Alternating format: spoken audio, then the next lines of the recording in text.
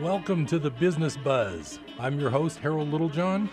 I'm here to discuss some fantastic economic news, some local news, and I also have a special guest today that's going to be very informative and entertaining. So you're going to have a great hour if you stick with me. So glad you're here. I'm here today with a few topics. I'm really debating. I'm going to try to get all three of these topics in real quick for my opening salvo. I talked a couple weeks ago about the fact that Sears is closing the Chico Mall store, and we talked about the fact that commercial real estate can be a very risky business, and when a mall's anchor like Sears leaves the mall, the other stores can have various adjustments to their rents. In other words, there's a chance that when a big anchor leaves a mall, the whole mall can start going downhill pretty fast. One article that I read mentions that they figure within 5 or 10 years, 25% of all the malls in the U.S. will be closed. I know in the Midwest it's even worse than it is around here. Of course, California has some malls that are unbelievably busy. I think back to, like, if you go to Arden Fair in Sacramento, you can't even get a parking space. So some malls are doing fine, but a lot of them aren't. The reason that topic came up for me today is that in the News and Review, and I believe it was on a television blurb, the Bank of America is closing the Paradise branch. And I was thinking, well, there's other banks in Paradise. I mean, nobody likes to switch banks, but if you need to, you could. Or you can, do it when you come to Chico, maybe to go to Food for Less or whatever your Chico trip involves. But what I was recalling is that there's two other Bank of America branches that have disappeared in Chico. Does anybody remember those? About 3 or 4 years ago, there was a nice convenient branch right on the Skyway where there's now Banner Bank, which used to be America West Bank. And so that B of A closed just, I think, 2 or 3 years ago. The one that I'm thinking about is right across the street from where I'm sitting at the KKXX studio. There used to be a little branch in Longfellow where In Motion Fitness is now. And that was a long time ago. There's still an ATM, but there used to be a branch. So the moral of the story is the internet has affected some businesses in a big way, and I believe it's trickling down to the commercial real estate world, and it's just not looking good when banks start closing branches. You're going to get a lot less service. You're going to kind of have to go online. So anyway, that topic number one was the fact that Bank of America is leaving Paradise, which is kind of sad because, it's awfully nice to have convenience like that when you're if you're a Paradise resident. Now, my next topic, we're spreading out a little bit farther. I have been under the impression, and I've tried to get this across with some of the articles I've talked about, that a lot of the markets that your money may be sitting in are what I would call fake markets. You've heard about fake news. Well, I'm calling these fake markets, and I've got a couple of articles to talk about here today. One of them is from my favorite news gathering website. It's called zerohedge.com. I look at it every day. I'm ahead of the curve. I see articles on items that don't come up on the news for a period of time after, so I feel like I'm ahead of the game when I read these guys a lot. But anyway, the title of this article, which is, it's a few months old now, but it was reporting at the end of 2016, the Bank of Japan was the top buyer of Japanese stocks in 2016. Now, what is a central bank doing buying stocks? Does that make sense? Anyway, I'm just going to read a little bit of this one.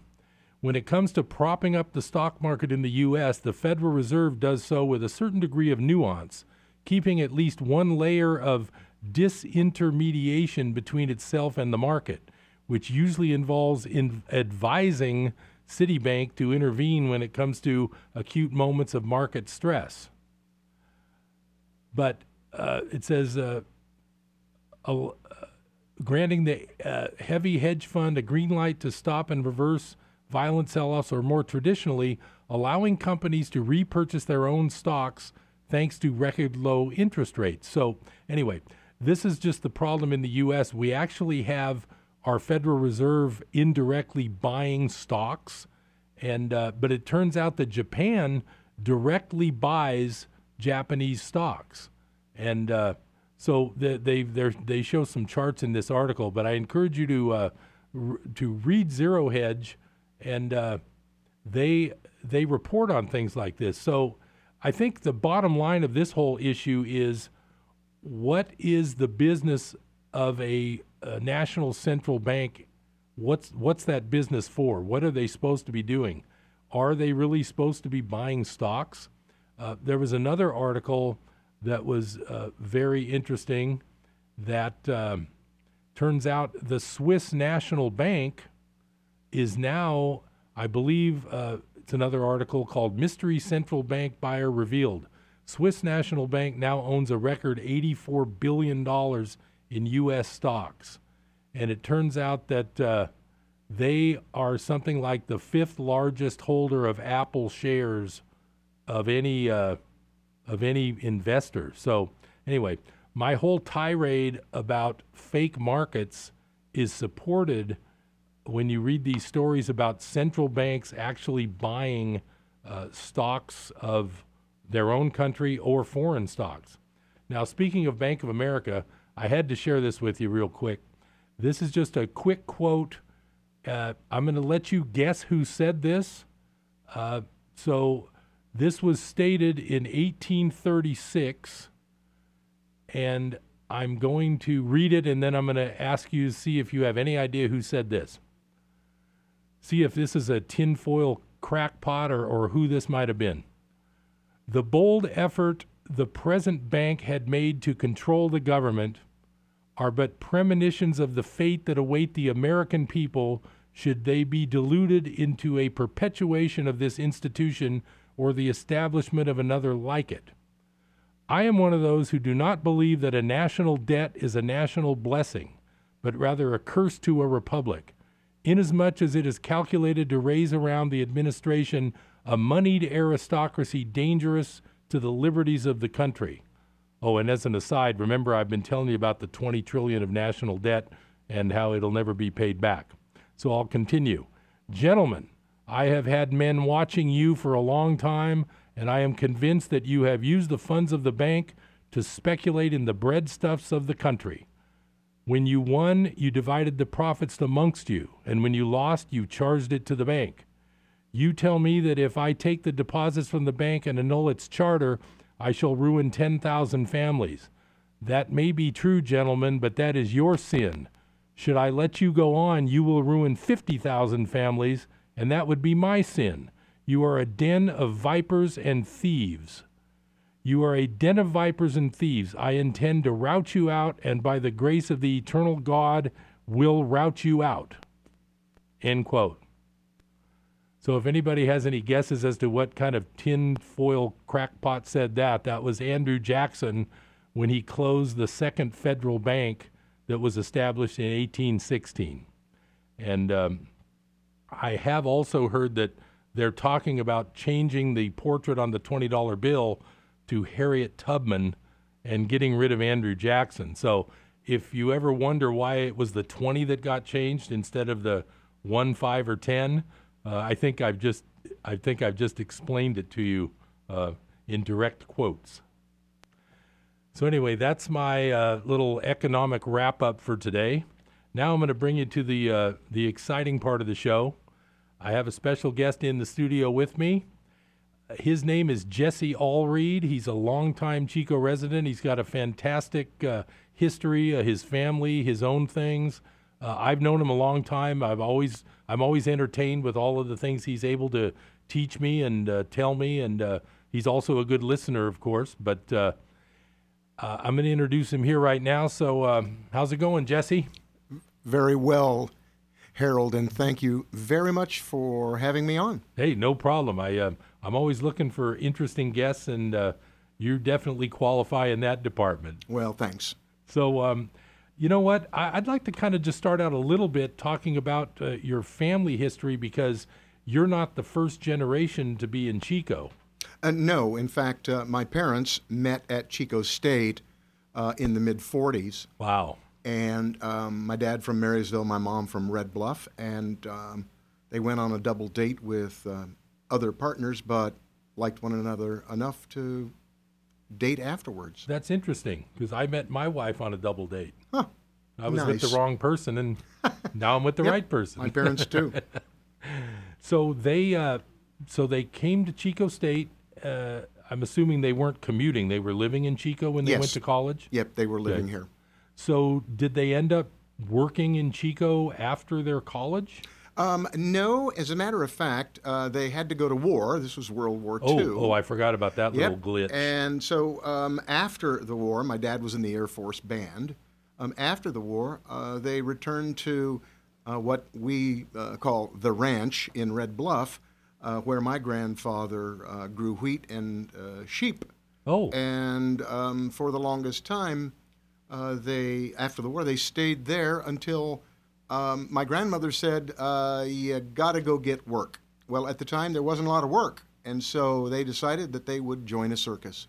so they joined a traveling circus? Yep, they joined a traveling circus and liked it enough that then they created their own interesting and unique animal show called the Great Pan American Exhibition, and had over 200 exotic animals, and they toured up and down California going to, at the time, strip malls. Wow. Yeah. So it was kind of like a miniature Barnum and Bailey thing? Did they Well, have- more kind of like a zoo on wheels. Okay, so people could look at the animals. They didn't do Yep. a lot of standing on No, stools no, and no elephants. acts, just a lot of information about the animals themselves. And you would go into an entrance that was draped with canvas and look at the animals on either side of you. And it was just a great big U. So there were peacocks and parrots up front, and a Malayan sun bear at the back, and numerous other animals, alligators, rhesus monkeys, red-faced macaques, Wow. raccoons, etc. So they were able to bring a zoo experience to like small towns and Right, everything? Right, and they started that just after the war, created it, and then went on the road in late '46, and then really did get the circus bug and closed that up because they had so many good relationships with animal providers,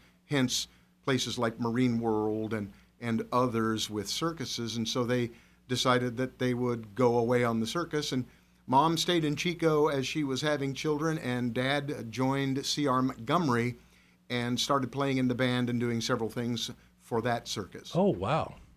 So did he do that for quite a while? Or Well, was- probably only for about 6 or 8 months because they both missed one another so much. Right. But they loved the circus so much that they had the opportunity to buy a circus, and they bought a circus called Robinson Brothers. And Robinson Brothers Circus was an interesting story all unto its own. They have been around since the late 1800s, and they fell into disrepair.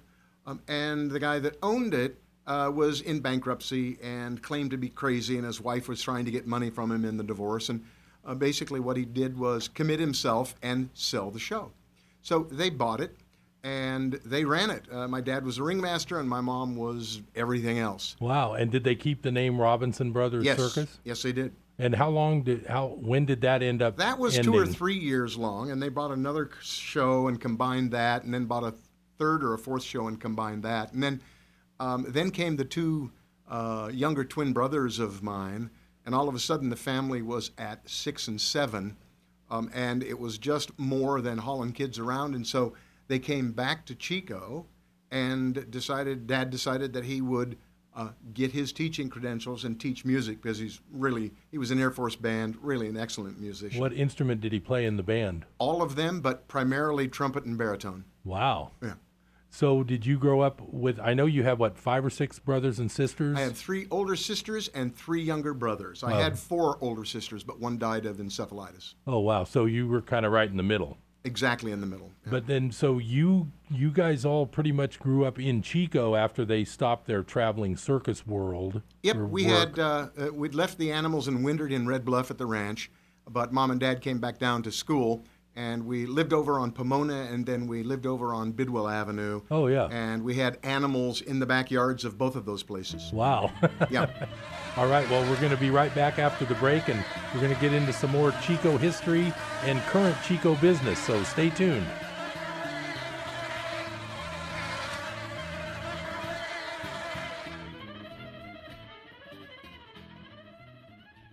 With home mortgage rates still near historic lows, now is a great time to buy or refinance. Michael Humes is your one-stop mortgage lender. Michael Humes and his knowledgeable staff are well-versed in a wide variety of loan types, including FHA, Fannie Mae, USDA, HomePath, and HARP. For a free evaluation of your mortgage needs, call him 530-624-7942.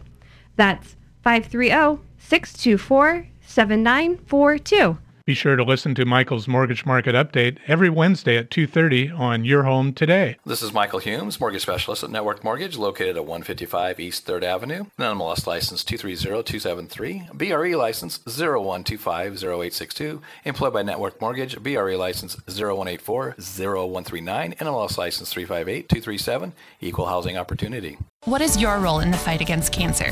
The answer could be as simple as driving your car. For many cancer patients, getting to and from treatment is one of their toughest challenges.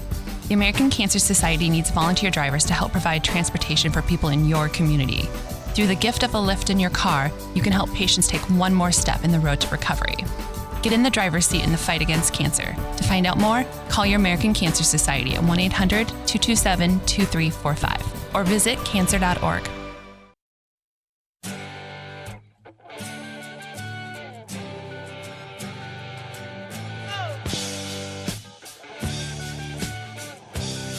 Welcome back to Business Buzz. It's your host, Harold Littlejohn.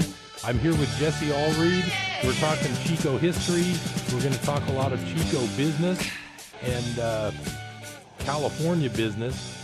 One interesting thing is when I met Jesse, it was through having worked helping his mother, and they were the founders of a store that I'm going to guess could be like the second longest running retail in Chico behind Collier's. Well, behind Collier's and probably Clifford's Jewelry, although Clifford's is now closed as well. Right. Mom started a gift shop in 1963, and it was called Handcraft House, and it was out at the house at Bidwell. At your house, and Right. then but it got so popular she needed to move to a retail location. Needed more space, and so we moved to what is now Tri-Counties Bank at 5th and Salem, and then we were there for several years, and then moved to the 5th Street location where it survived for a very long time, next to 5th Street Steakhouse. Right, and that was Grace Jr. for Yep. a long time. Yep. Well, when Mom was born, they were really expecting a boy, and so he was going to be called Joe Jr.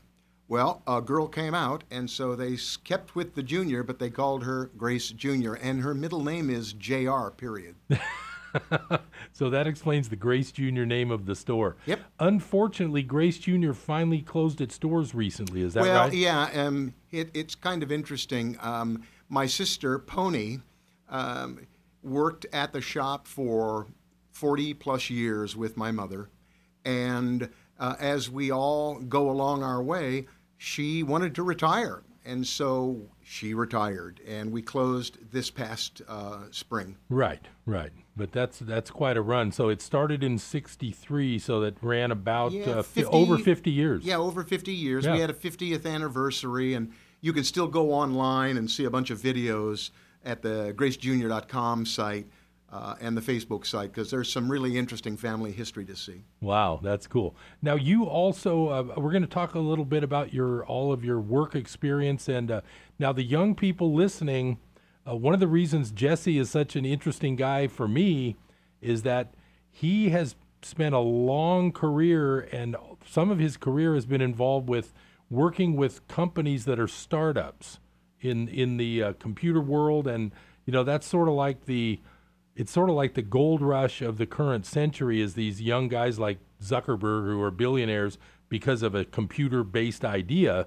So there's a lot of people working at figuring something out, to do some kind of startup and do some kind of business. Well, Jesse's actually been in that world for quite a long time. So tell us about some of your experience helping startup people. and things like that? Well, thanks for asking, Harold. And first of all, I think the most interesting thing about a startup is generally it is an idea from an individual who sees an opening that could be exploited. In other words, why don't people do this? Why isn't this available to me?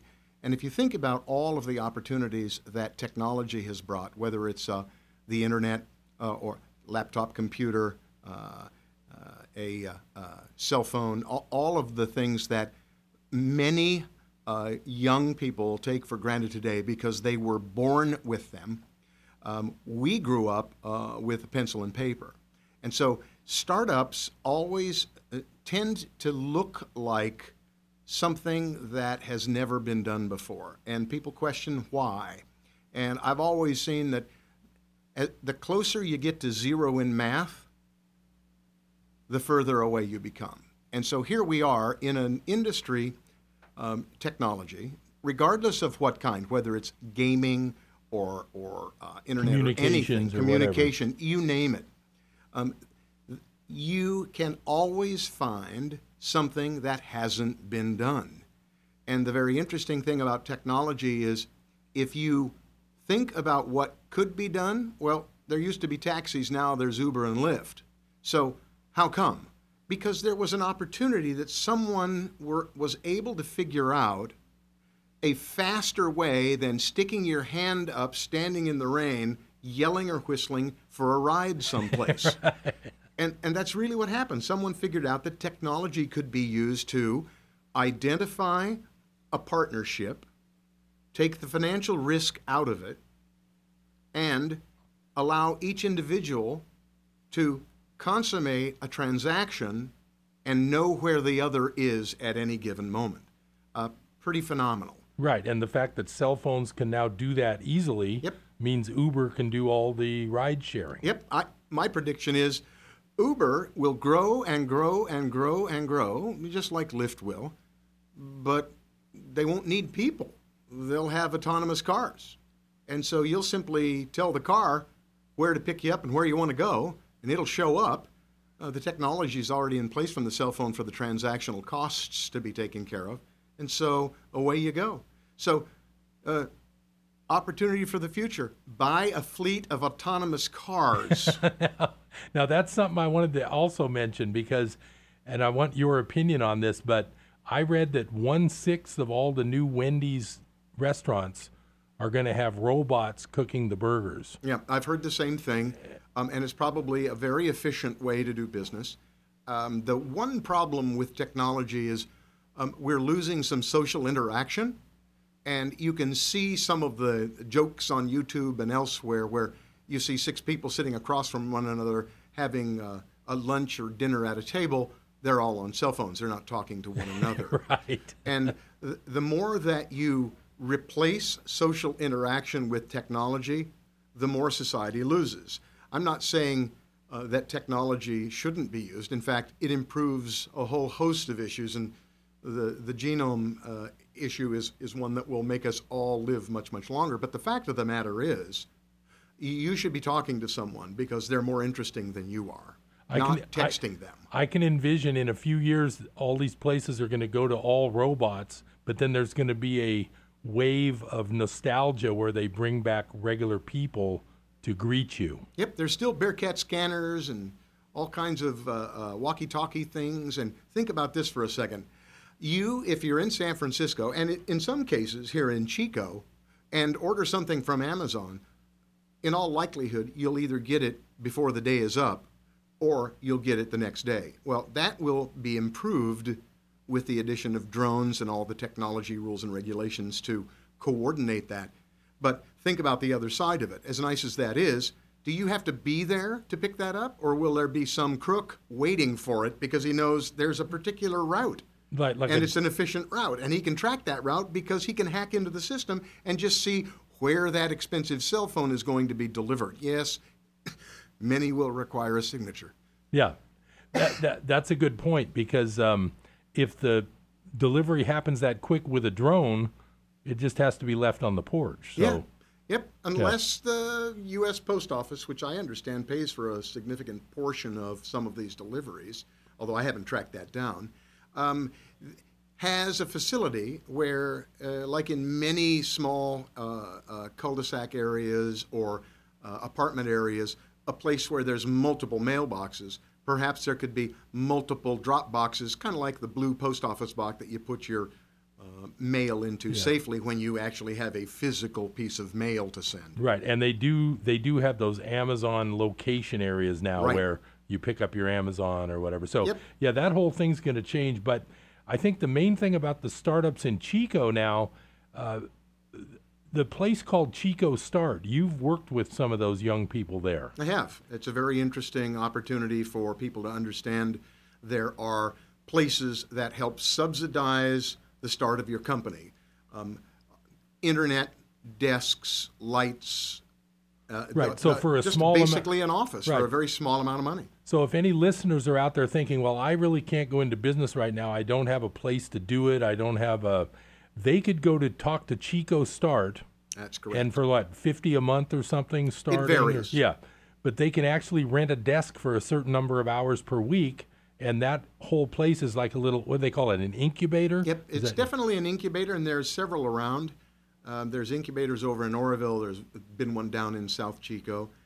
These are, in fact, Chico State has a heck of a business incubator, and they like to keep their fingers on a lot of places because they have many tools and opportunities for young people and others to step up and get help. Right. And so that's probably part of the reason why Chico has this type of atmosphere regarding new companies, because Chico State has that whole entrepreneur major, and it's a pretty well-respected major, I believe. Very well-respected. And beyond that, it's like the domino effect. You have one individual starting a company, and then another sees it and starts one, and it cascades from there. That's right. And this is Harold Littlejohn, your host. We'll be right back with Jesse Allreed after this break. Stay tuned.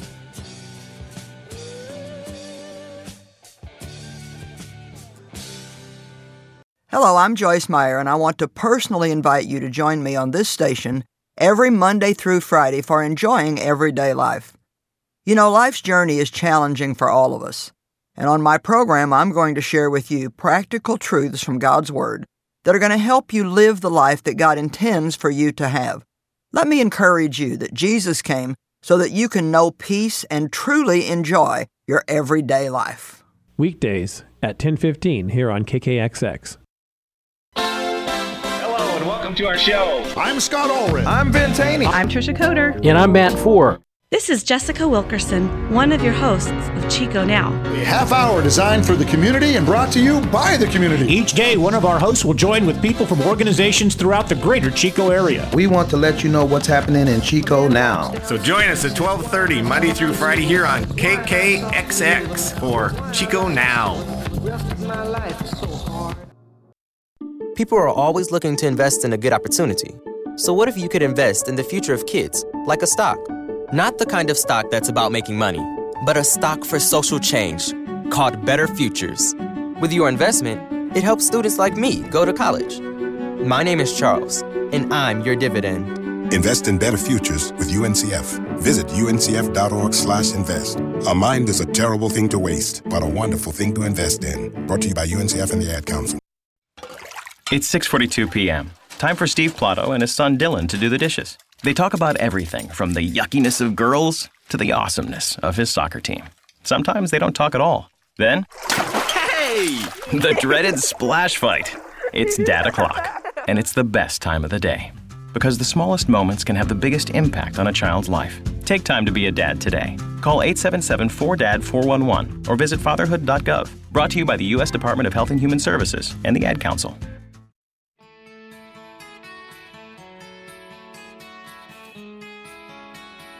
Welcome back to Business Buzz on KKXX. I'm your host, Harold Littlejohn. We're talking with Jesse Allreed, a local businessman. And Jesse, I want to learn more, and the listeners would love to hear about what's the anatomy of a startup. I mean, I know there's a lot of variations, but how do these startups work, and what are the stages, and what happens during these stages for the layman? For the layman, it's pretty simple. If you've got passion for the idea that you've developed or created or think might have value for more than your direct family, there are a number of ways that you can help yourself into a successful business.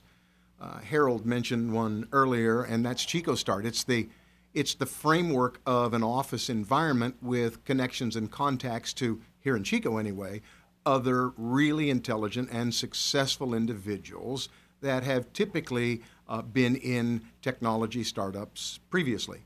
The funding of these things tend to be one of the most interesting and challenging things to address. In an economy where you have a dot-com boom, money is pretty easily received. You could create a ball of smoke and people would fund it. But unfortunately, that bubble burst horrifically, and it went from a company with an idea only and getting funded and completely productless to now they have a standard business model. While things can be accelerated, typically you have to have a product or service. You have a term to go through, and it takes many years for a successful business to leave the startup world. Some of the ways to fund that initially are always, friends and family. Unfortunately, many individuals start with credit card debt to fund their business. While that is one way of doing it, especially if you're creating an app, the difficulty with credit card funding is at some point you're going to have to pay that debt back, and generally it's sooner than you can turn a profit on anything that you've created. Right, because it's not an overnight thing to start That's a new correct. product. That's so, correct. I mean, when we're looking at a tech-related startup, like you were saying, back in the 90s, everybody would fund any idea. Pretty much. And the stock would shoot up to the moon, and then we had the dot-com crash. Yep. So now it's, like you say, it's become part of the industry now. It's an understood fact of what you need. So let's just say you're a listener who's a young guy with an idea for an app. Like I just noticed the other day at a restaurant, Seat Ninja does your announcing that your table's ready. Yep. Well, somebody thought of Seat Ninja and probably sold it to, Google and made millions of dollars? I mean... While that's possible, it's more likely that the individual may have sold it and not gotten the full value of what it could actually do. Or might that have been developed by Google employees sitting at a desk? It's always possible. Right. Some of these things are hidden, some are obvious, and let's just assume we're talking with a guy that has a great idea and he's already developed a product or a service and he wants to get out into the world. Right. Well, there are strategic partnerships. There's, of course, money and business partnerships. And one of the things that I'd like to convey is that there is this thing called distribution. And it used to be distribution was a Sears catalog and a guy that pretty much brought a wagon full of goods into town, and you could order from the catalog and months later it would show up. Well, those were hard goods distribution. There's direct distribution, which means I make it and I sell it to you. There's indirect distribution, and that's I make it and I sell it to someone who sells it to you. And then there's the internet, and it's virtually the same. You can receive physical products from companies that make things that you buy online, obvious, but you can also have a distributed relationship where the company you buy it from happens to have or be an Amazon partner, and you think you may be getting it from Amazon, but no, it's the partnership or an affiliate label that you get. So how do you fund yourself? Well, after you've developed either a product and or a service and some form of sales or distribution, whether it's e-commerce or through an affiliate label or an eBay store for that matter, how do you improve that?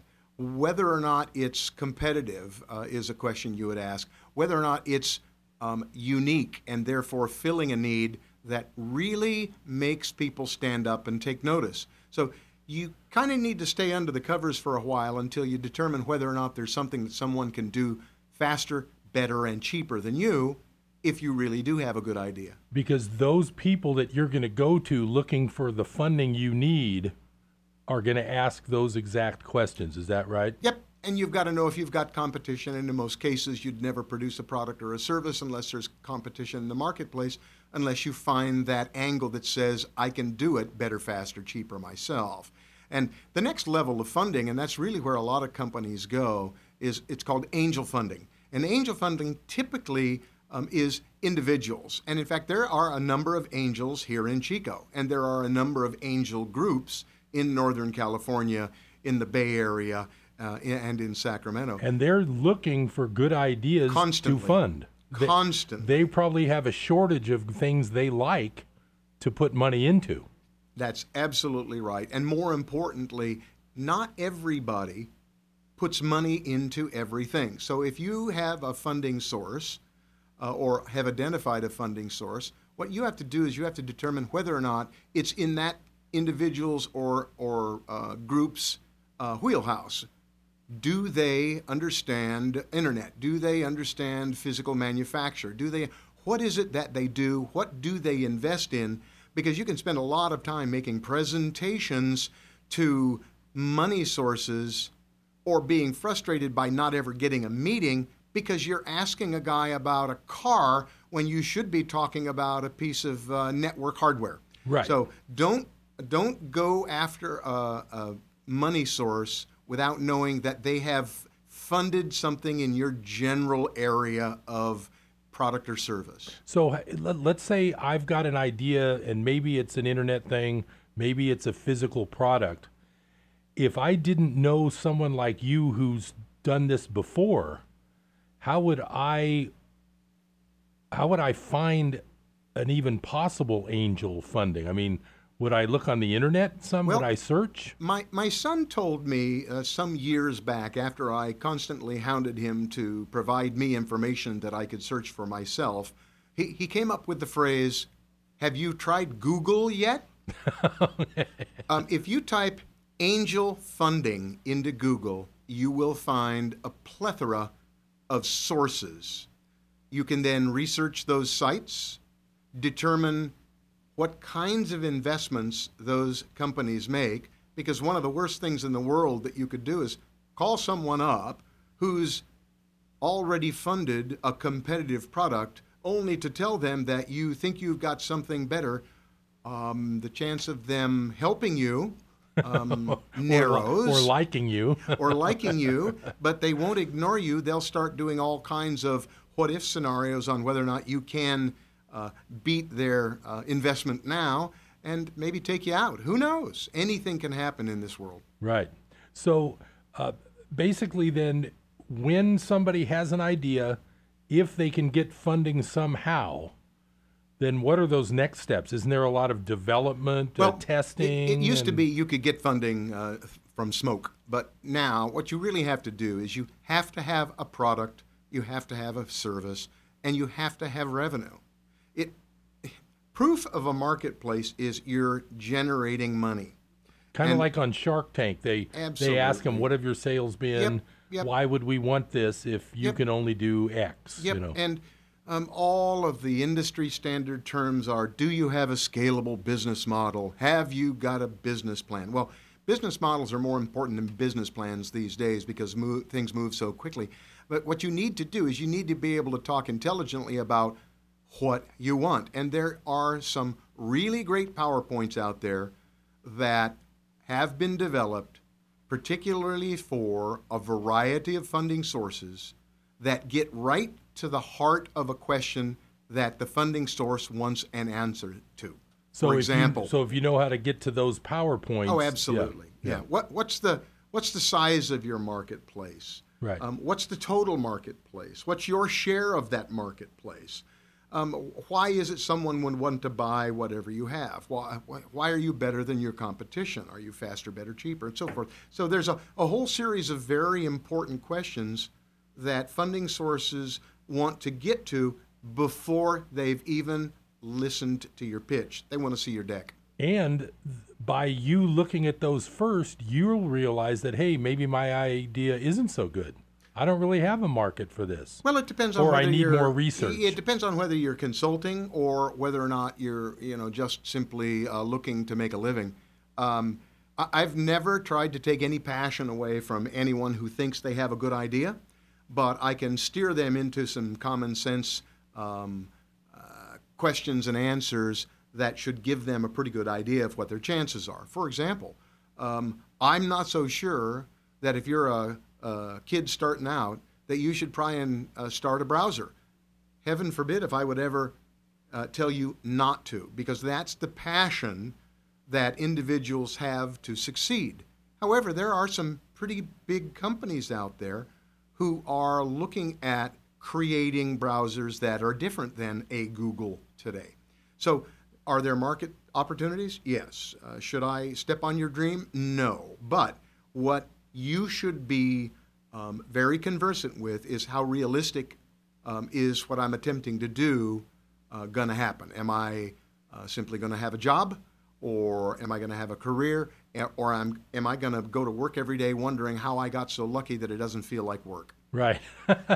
And that's really interesting, because that's really the same approach I take on a small scale to anybody who I'm talking to as their CPA, and they tell me they're thinking about something.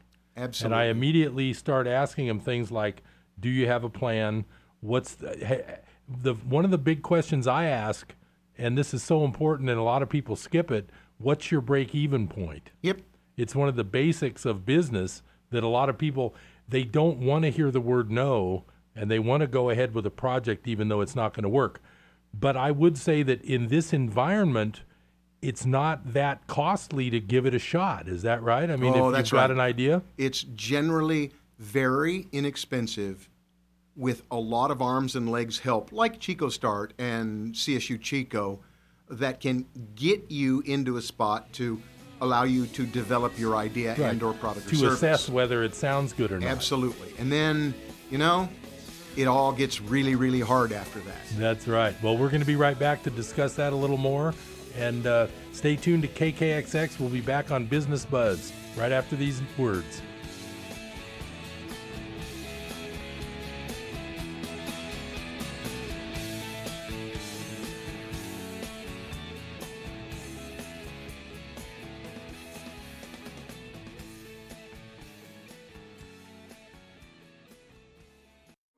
Hello, I'm Gary Crossland.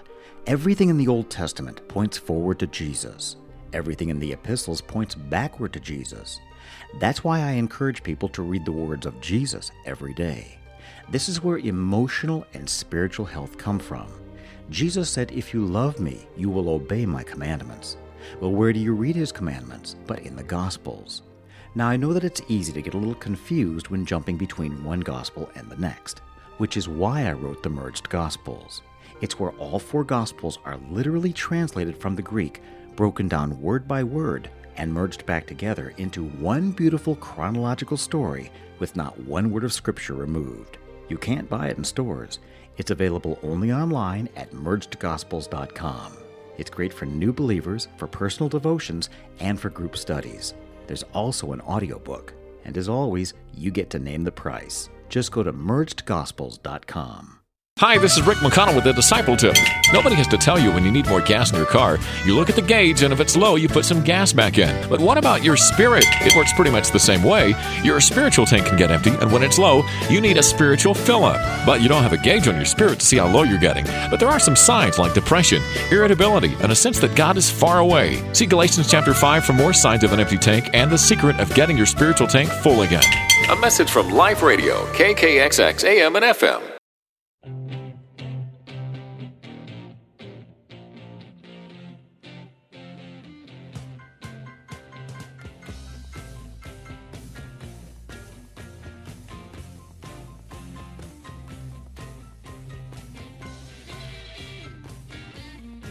Welcome to Business Buzz. We're here with Jesse Allreed for our final segment.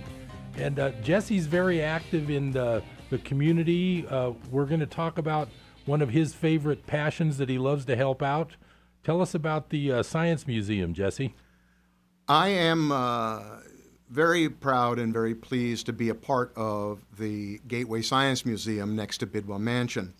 I joined their group in 2000 and have been a part ever since. Has it been there that long? No, it hasn't. In fact, our grand opening was in 2010. And one of the reasons that I simply loved it was my parents and their love of exotic animals and science and natural history. And the other piece of that was they needed money, and I helped raise money along with all of the other board members. So you worked kind of like a startup for a nonprofit. Oh, very much so. In fact, I went to a place in San Francisco very early on, probably halfway through 2000, called Compass Point. And if you're interested in learning anything about how a nonprofit operates, Compass Point is one of the most amazing. The other is, of course, North Valley Community Foundation, right here in Chico. I got to ask, was this before the stock market burst or after? Was this? Oh, yeah. Was this while they were running up or while they were dropping? Well, it was both, because as in all things, it takes a long time to start a museum. The original idea from Dr. Ray Barnett, who was a biologist professor at Chico State, had an idea in 1996 for such a thing. And through iterations, time, business plans, all kinds of things, it became a reality. And it took us 10 years to fund, build, and open the Gateway Science Museum. And the reason we did it was there was an absolute dearth of science education, and we felt we could supplement that with the university's help. So we are a true university-community partnership.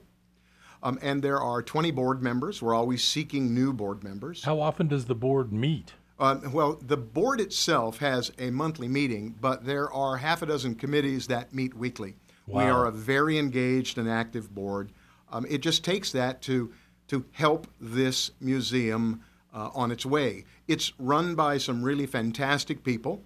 We support them with our fundraising activities. We support them with our arms and legs at events, the exhibits, which are so cool. Right now we've got Amusement Park Science, which is a lot of fun. That's right up your alley. It really is. In fact, there was some question about whether or not we should do a circus exhibit, but the science of circus is, let's just say it's pretty interesting as well, and we're not quite ready for that one.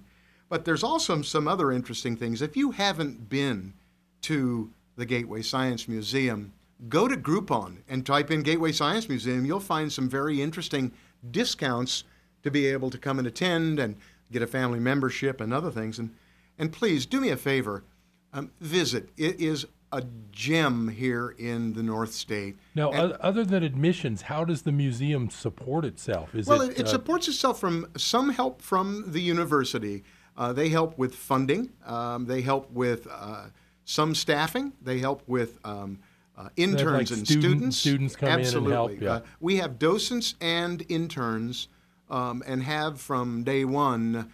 It's just a terrific relationship. We've changed careers. We've changed majors. We've changed people's lives. We think for the better. And you were talking earlier how one of the things that you've been able to do through the museum is to attract more female science majors? Absolutely. Well, one of the things that we really see in the marketplace today is that women and young ladies and girls are not as involved in science as much as men are. And they certainly could be and should be. And in fact, when you come to technology, we're finding that many more women are stepping up and getting into graphic arts design, into computer programming, and doing all kinds of things with technology companies. And having a basic understanding of science is really a plus. And there's plenty of room for women of all ages. So where do they put their pocket protectors? Well, in their purse? There are men with purses too. They're called, man purses. I hate to be a sexist, but I just had to mention that. Well, because the whole world, when I was growing up, the 70s and 80s, it was really a stereotype. If you were into computers, you were, a nerd with glasses and tape on your glasses and a pocket protector. No, not anymore. They're today's billionaires. Yeah. I had a friend, and I got to tell you, everybody, I'm Mr. Businessman, right? You guys hear me talk. I'm so smart.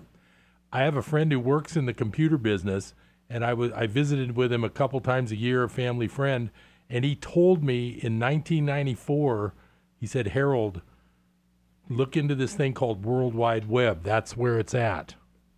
And I think back now, if I had have seriously dug in a little bit of research, I could have bought Yahoo, eBay, Amazon in the mid-'90s, and I wouldn't probably be sitting here today unless I had a studio set up on the beach in Tahiti.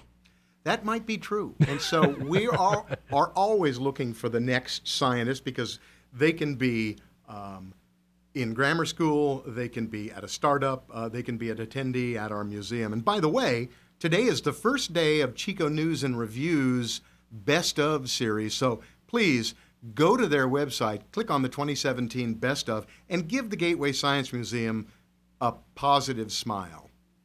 That sounds great. Yeah. So what are some of the other interesting things you remember over the last 7 years since the museum's been open? What are some of the coolest exhibits you remember? Oh, man. We had our opening exhibit was all about insects, and the creatures were all animatronic, and they were huge, a 15-foot praying mantis. And then we also did grossology. We had the pleasure of having grossology's author come in and sign books and talk, and we also that's had that book that's all about gross stuff like boogers and all that stuff. Yeah. Kids love it, and parents just are aghast. But it's a lot of fun. Where did you get the 15-foot moving insects? That was from one of the exhibit houses, and we're a really interesting and learning organization, because we learned way back when that if you wanted dead animals behind glass, you'd probably get a visitor once in their lifetime. But we have traveling exhibits. Our exhibits change 3 and 4 times a year. So whether it's the North Gallery or the Newberry Gallery, which is to the south, or the Valley Gallery, all of these different exhibits change out with great frequency. So you want to make sure that you get a family membership, that you get in there and you see what's happening today, because tomorrow it can change. One of the other things we're doing is having Career Day. Career Day is we get a bunch of speakers, sometimes technology guys, sometimes science guys, sometimes pilots and NASA people, and we invite high school juniors to come in. And we have each of these speakers talk about what their careers have been like, how they got to where they are, to just stimulate the ideas in a junior's mind on where does he want to go to college, where does she want to go to college, where do they think that their career will lead. So we're having a lot of fun at the Gateway, and it's just been a real pleasure being a part of it. You know, and one thing about that, just so the listeners know, this work that you do for the Gateway all these years, what's your title again? I'm the president of the Community Advisory Board. Right. You do this for no reimbursement. Is that no pay? Correct. All of us do. It's an entire voluntary or volunteer organization. Right, yes. right. And most people probably thought that, but I just like to point that out because you've really got a passion for it. Oh, absolutely. And it's just, something that you feel good about all the time. It is. And I got hooked. My neighbor, who was the board's attorney, knew that I collected roadkill and had them taxidermied. And one day he said, hey, you got to meet this guy named Ray. And I met Ray Barnett. And Ray and I traveled all over, going to museum meetings and talking to potential funders and donors. And my dad had rabbits and exotic animals and birds of all kinds. And I grew up that way, and it is just something that has been wonderful. I've taken the animals to the elementary schools where kids get to actually touch a real bear, raccoon, coyote. Are we talking taxidermy Taxidermied bears? Animals. You yeah. have some? I have tons of taxidermied animals. And did you do the taxidermy? No, I had professionals do that. Oh, okay. And so my next-door neighbor thought that might be a fit for the Natural History Museum, which turned out to be the Science Museum. So we went through several iterations. And the thing I'd like to really emphasize here is that while we started out being a museum called the Northern California Natural History Museum to extol the virtues of dinosaurs, it became apparent that held some interest, but not full-time interest, of the discerning public. Hence, our shift and our growth in learning and knowledge of what the public needed and wanted, and that is a science museum. Could this sort of be related to like the Exploratorium? Similar. We have one room that's hands-on 100% hands-on and 2 rooms that have quite a bit of hands-on work. Usually the North Gallery is all hands-on, and the South Gallery is some hands-on. So, yeah, you come in, and we want you to play. It's guaranteed the kids are going to love it when they get in there. Absolutely. Absolutely. Yeah. There's something for everybody. Wow. Old kids like me, too. Right. One thing I remember, because I've known Jesse for quite some time, one thing I remember is that his mother, you can correct me, owned one of the Playland at the Beach horses from the carousel. Yep. Was it a horse or a... She and Dad purchased a Denzel horse and a Denzel reindeer, actually. That's the one I remembered, too, the reindeer. Yeah. And I still have the horse. That is cool. Yeah. Playland at the Beach, Mom and Dad, when Dad was in music, we'd go down to San Francisco because he'd go to Hoyt Music to buy sheet music for his students, and Mom would go to the flower market to buy things for the gift shop. And we'd always go into Chinatown and have fun, but we always went to Playland at the Beach, and the memories were terrific, and it all stuck. You know, I happened to go about 10 years ago. I don't know if you saw it, but a movie came to the pageant, and it was a documentary all about Playland. Big Sal. Yeah. You bet. Laughing Sal and all that. Laughing Sal. That was a lot of fun. There is still a Playland museum. I believe it's now in El Cerrito. I'm not quite sure where it is, but you can find it. No, it's not, and you can find it online. Right. Because I've gone online and looked. I just don't have it at my fingertips. Right. But those things are really fun. Oh, they are. But it's really cool that your family was so involved in that type of thing. Yep. And even running first an animal exhibit, then a circus. Yep. Lucky and blessed, I have to say. Now, did you ever have an incident where an animal might have got loose, like in Chico? When we were living over on Pomona, someone who was supposed to be feeding the bear didn't lock the bear's gate to his cage. And Mom saw the bear was loose, and so took all the kids in the house and started counting noses. And there was one nose that was still out on the swings playing as the bear was going to him, and that was me. There was never any danger. My dad just went over and grabbed a hold of the bear's collar and just took him right back to the cage. But it's a great family story. What type of bear was that? Malayan sun bear. Are they large or? Standing on their hind legs, probably 5 feet tall, 4.5 to 5 feet. That's not real small. It's not a grizzly or anything. Oh no, not at all. But still a wild animal. So, right. Yeah. Now, back in those days, didn't you also have to worry about insurance when your business is wild animals? Because you always had liability insurance, but back in the 50s it wasn't like and it is 60s, these days. Not even close. Ringling is now out of business, primarily put out of business because several organizations really prevented them from showing the animals that the public really likes. And circuses were usually the only place where you could ever see some exotic animals. And back then it was your business to take care of them. And if you didn't take care of your animals, they didn't take care of you, and they didn't bring in the crowds. So it was always in the best interest of circuses to make sure they were well fed and well trained and well taken care of. There's always bad apples. I mean, you take any group anywhere, and you've got a group of people that will have a percentage that abuse. Right. Now there's we still have Kirshner's nearby. Oh my goodness! With a lot of they do rescue animals. Right? They're very special because they take injured animals and repair them and bring them back to health. And then do they try to take them back to the wild? Is that their goal? It depends on what it is, but that is one of their goals. Yeah. Right. Yeah. Kirshner's an awesome place, and they have now. I think it's out on it's Durham Pence Road. It is quite the place. Very nice.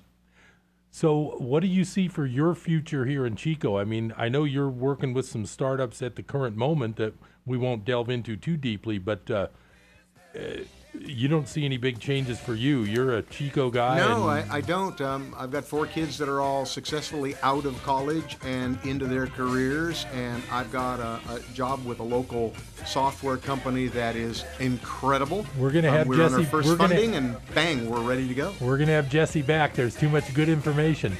Thanks for joining Business Buzz. I'm Harold Littlejohn. I'll see you next time. Take care. Thank you, Harold. You're welcome. KKXX, Paradise. K280GL, Chico. And K283AR, Chico, Yuba City, Marysville. Hall Marketing and Design in Chico would like to remind us that thousands of children who were safe at home a year ago are missing today.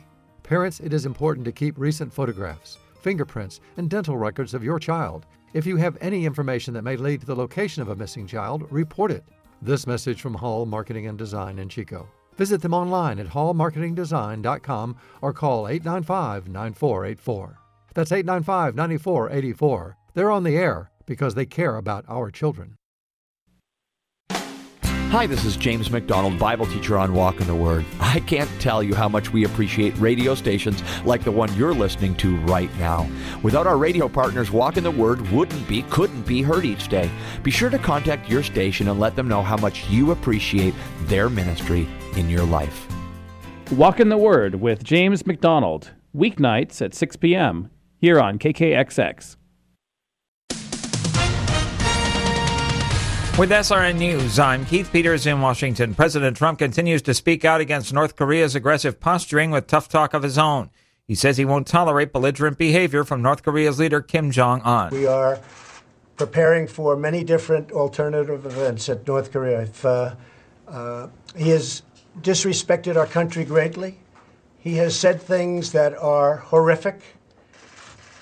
And with me, he's not getting away with it. He got away with it for a long time between him and his family. He's not getting away with it. It's a whole new ballgame. Meanwhile, the president also